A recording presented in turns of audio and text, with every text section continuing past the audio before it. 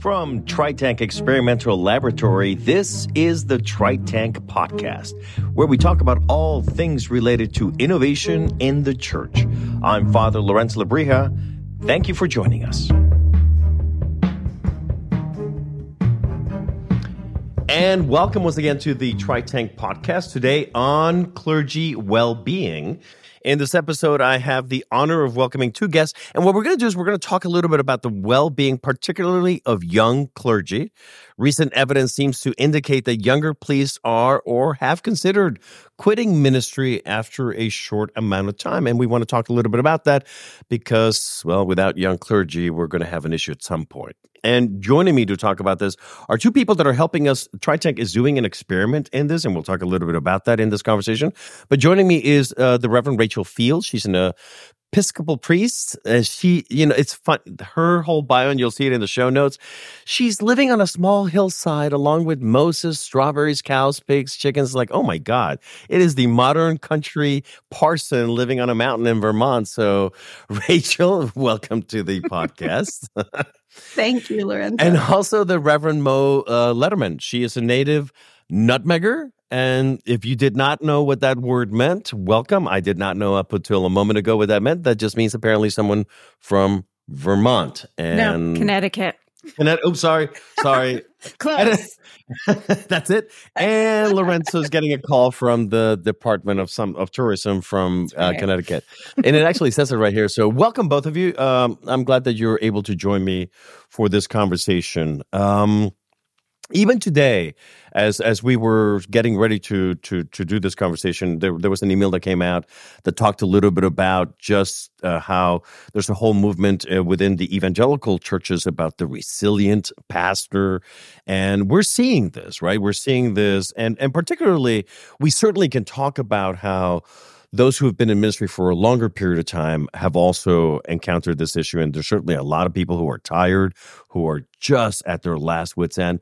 But in particular today, I want us to focus this conversation on younger clergy. And before I ask you specific questions, I just want to mention the experiment that we're doing with TriTank is with both of these priests who are leading this as the experiment managers. And the experiment, what it aims to do is aiming to bring together clergy, young clergy, to sort of be with each other. It's based on the Being With program that anyone who has talked to me recently knows that I'm a big proponent of that. The Being With program from the UK. And it really is about creating a sense of community, a sense of deepening of their own spiritualities, a sense of, unlike Fresh Start or clergy meetings, this isn't so much about come and talk about all the problems in the diocese. This is actually come and just be who you are. So we're hoping that program will have a difference. So I don't even know where to begin with this. You know, it's like we can all see if this continues to draw out and we have no young, energetic priests who are out there in ministry, this is going to be a major issue, especially as we just mentioned, the older who are getting tired. What are you all seeing? I know, Rachel, let me begin with you. I know that you were the one who first brought this to my attention when you were talking about in your province, young clergy. So let's give some specifics about the problem for our listeners. Sure. Thank you, Lorenzo. Yeah. So Province 1, Mo and I have been actually convening a network of recently ordained clergy for the last year. And the way it came about is the way I remember it, I published something on Facebook about how I was taking a step back from parish ministry. I'd been in parish ministry for 2.5 years. I'd been on diocesan staff before that. And people started reaching out to me. I was not anticipating that, but other clergy in my age group, I'm 33 years old. I've been ordained now going on 7 years. So people in a similar demographic started reaching out to me to say, wow, that's so courageous. How were you able to step out of parish ministry? And I was like, oh, that's an interesting response. Tells me a lot about where they are and what their discernment might be doing. So I would ask them about it. And so, started having all these conversations. And then because it's my brain, I was like, ooh, how could I turn this into a network? And I talked to Mo And we have tea all the time. And I talked to Mo and found out that Mo has been having similar people reach out to her.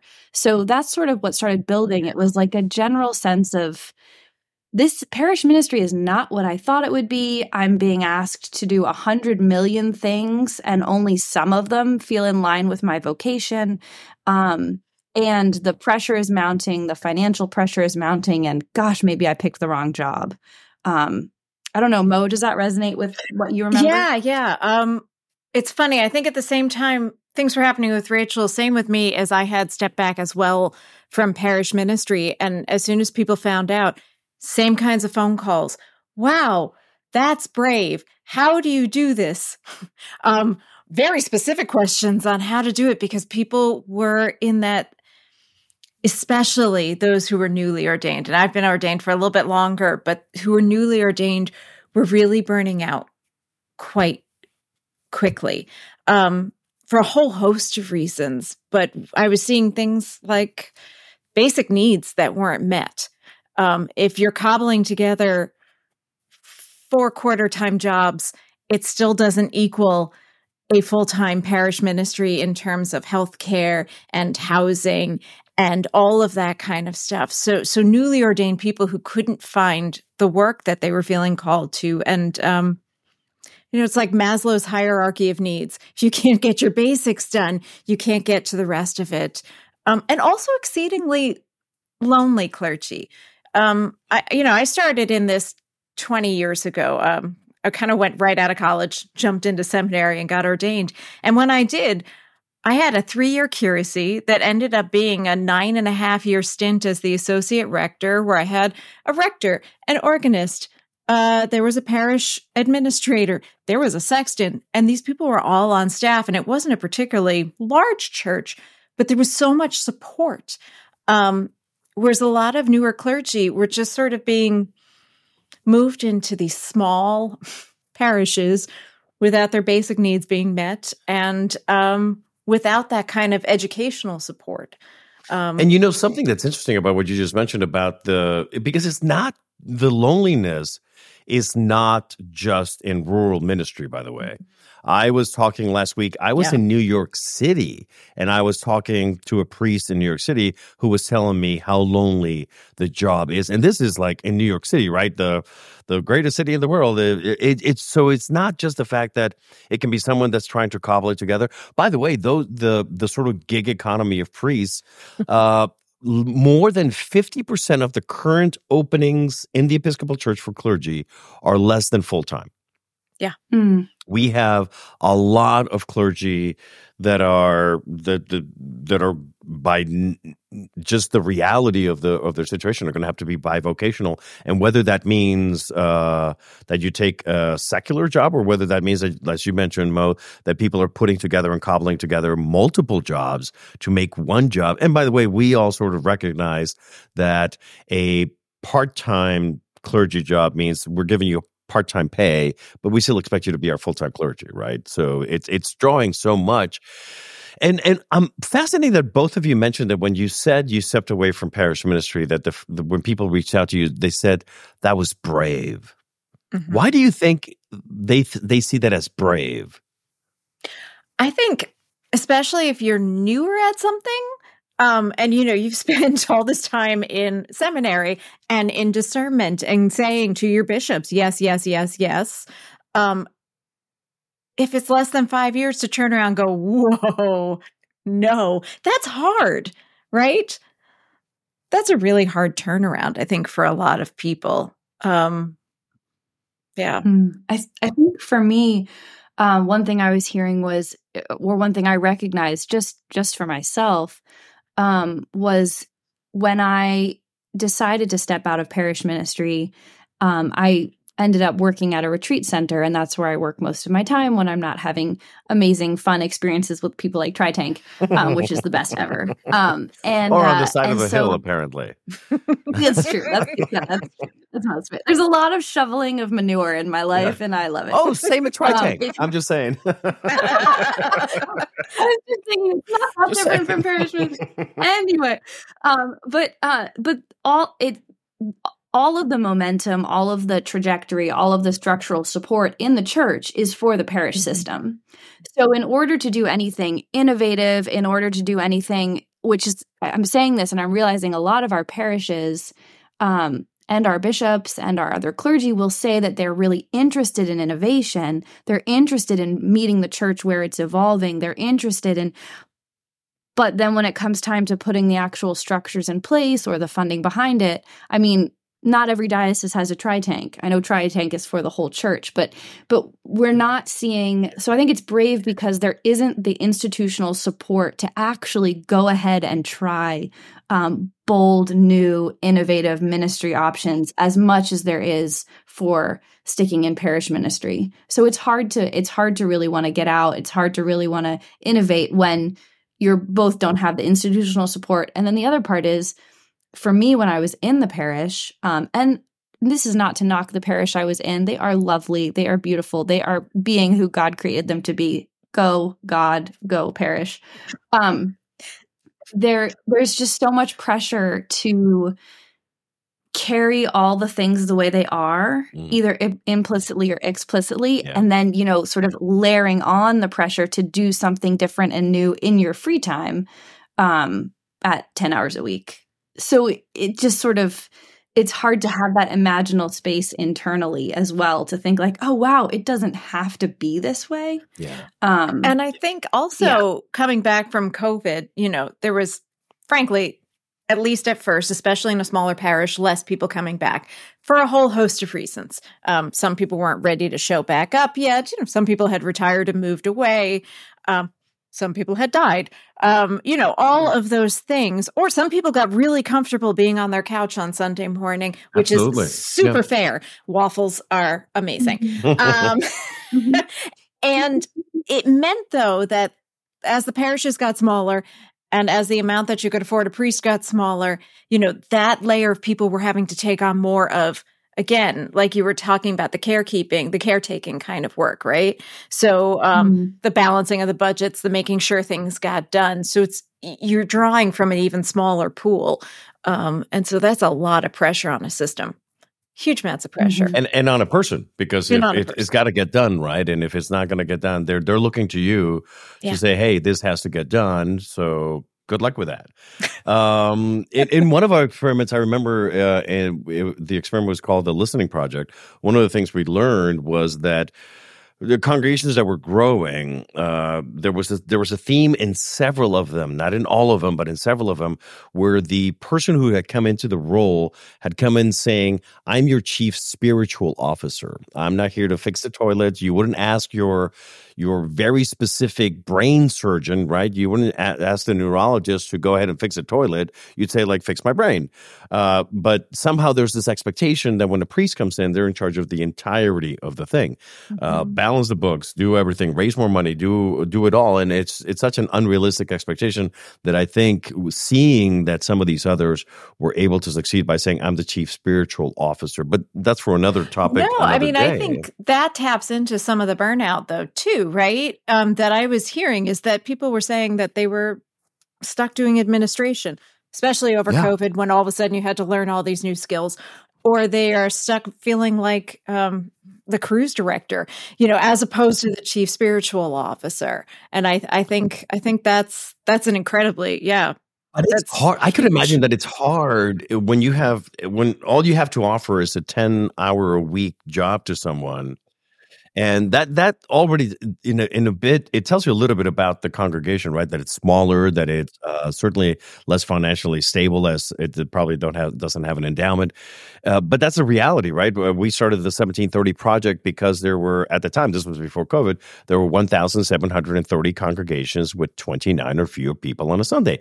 They do not have a full-time clergy for the most part, for the vast majority of those, other than the ones that have an endowment. So it's a reality for our church. So here's a question. If you were looking back, if imagine, Mo, you're talking to younger Mo a few years ago, Rachel, you're talking to younger Rachel a few years ago, before you stepped away from ministry, knowing what you know now, is there something you could have done to help yourselves? Would you say to yourself, like, stick it out a little bit longer?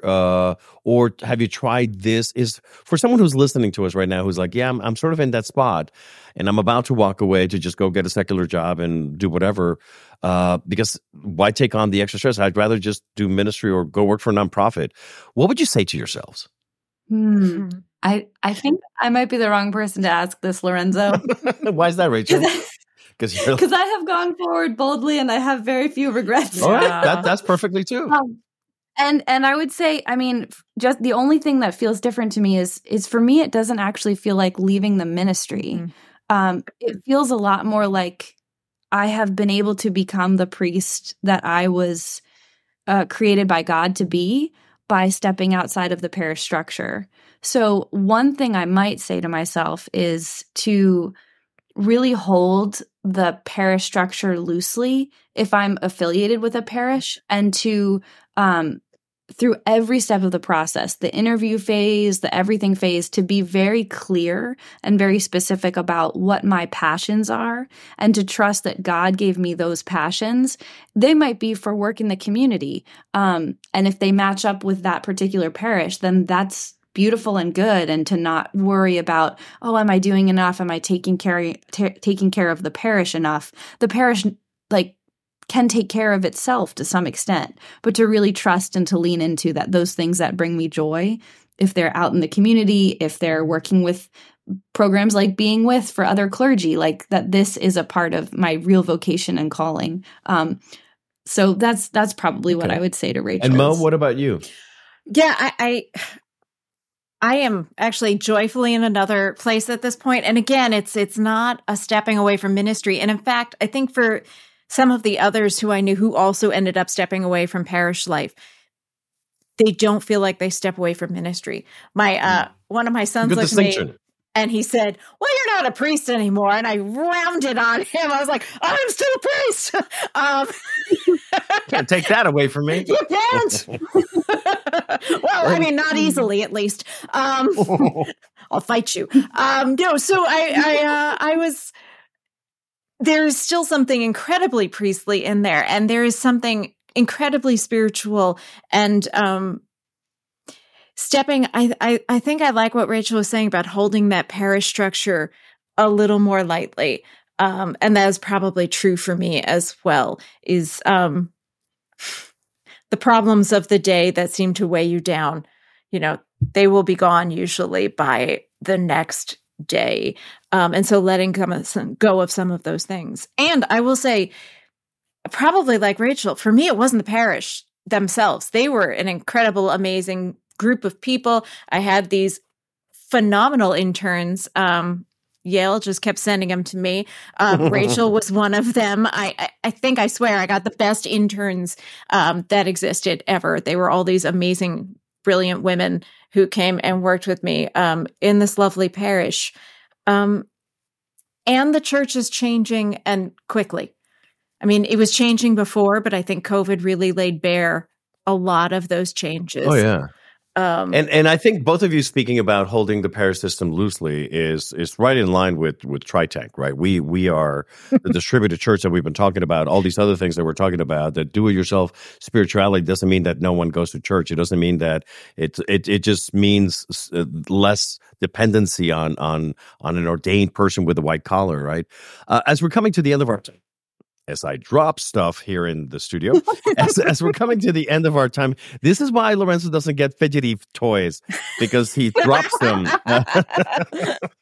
As we're coming to the end of our time here, two questions. One is, and you've touched upon the spirituality of this, but can you be a little bit more explicit, either one of you, on where is God in this discernment? Was it for both of you? Was it easier, harder to find God, to be able to discern what was indeed, as we've mentioned before, a bold and fearless move? Where was God in that? How did you find God in that?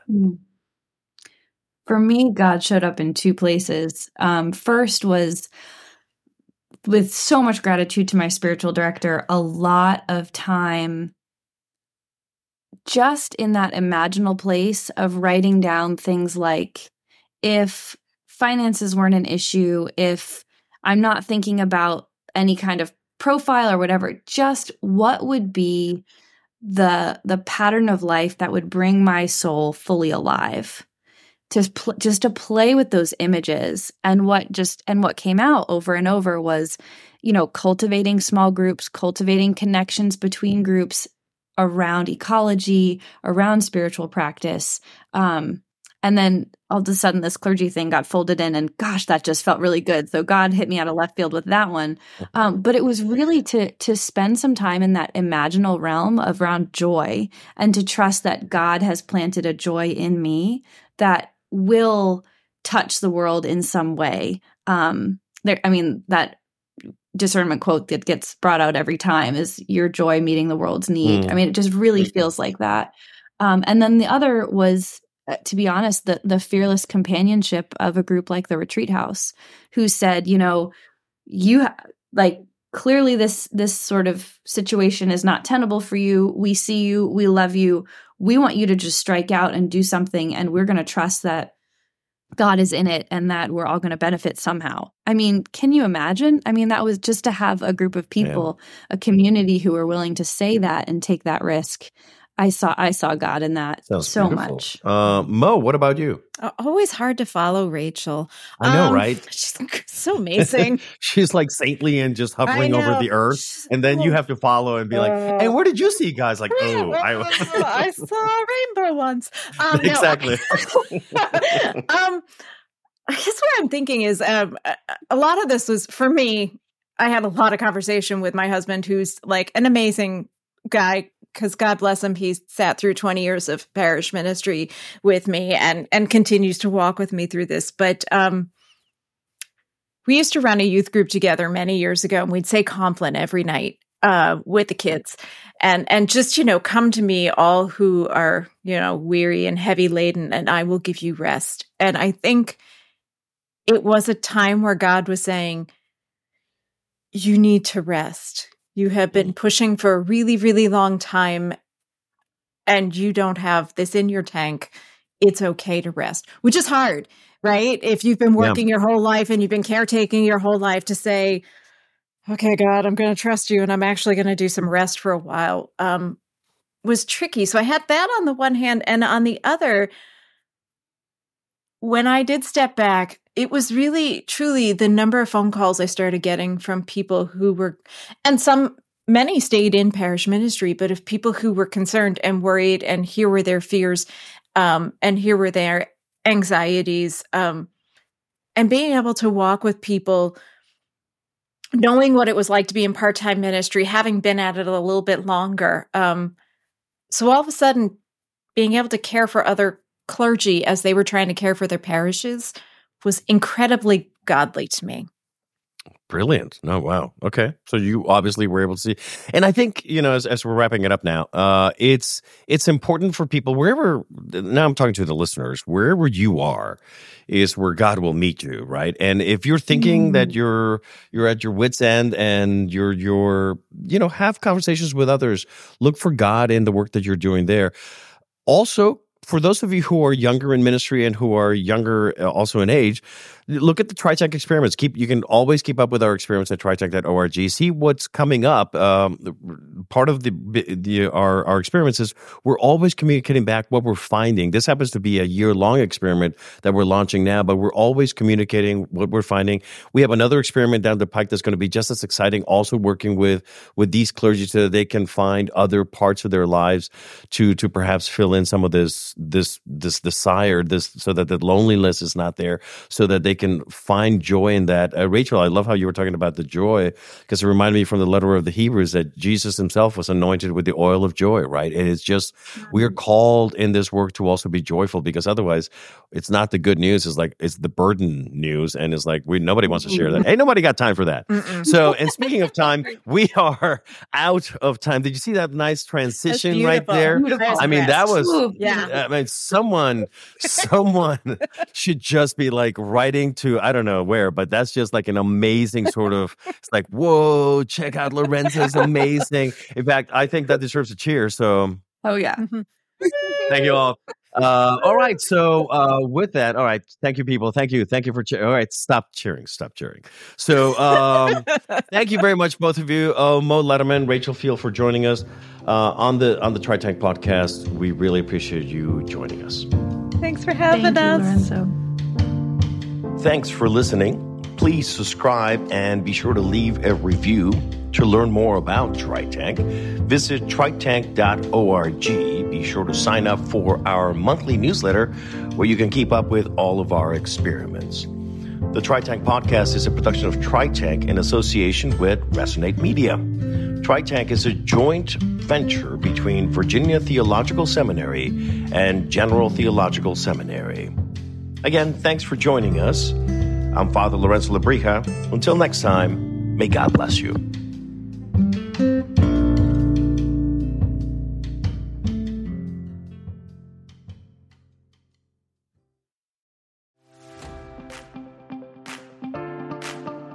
Do you have something to say?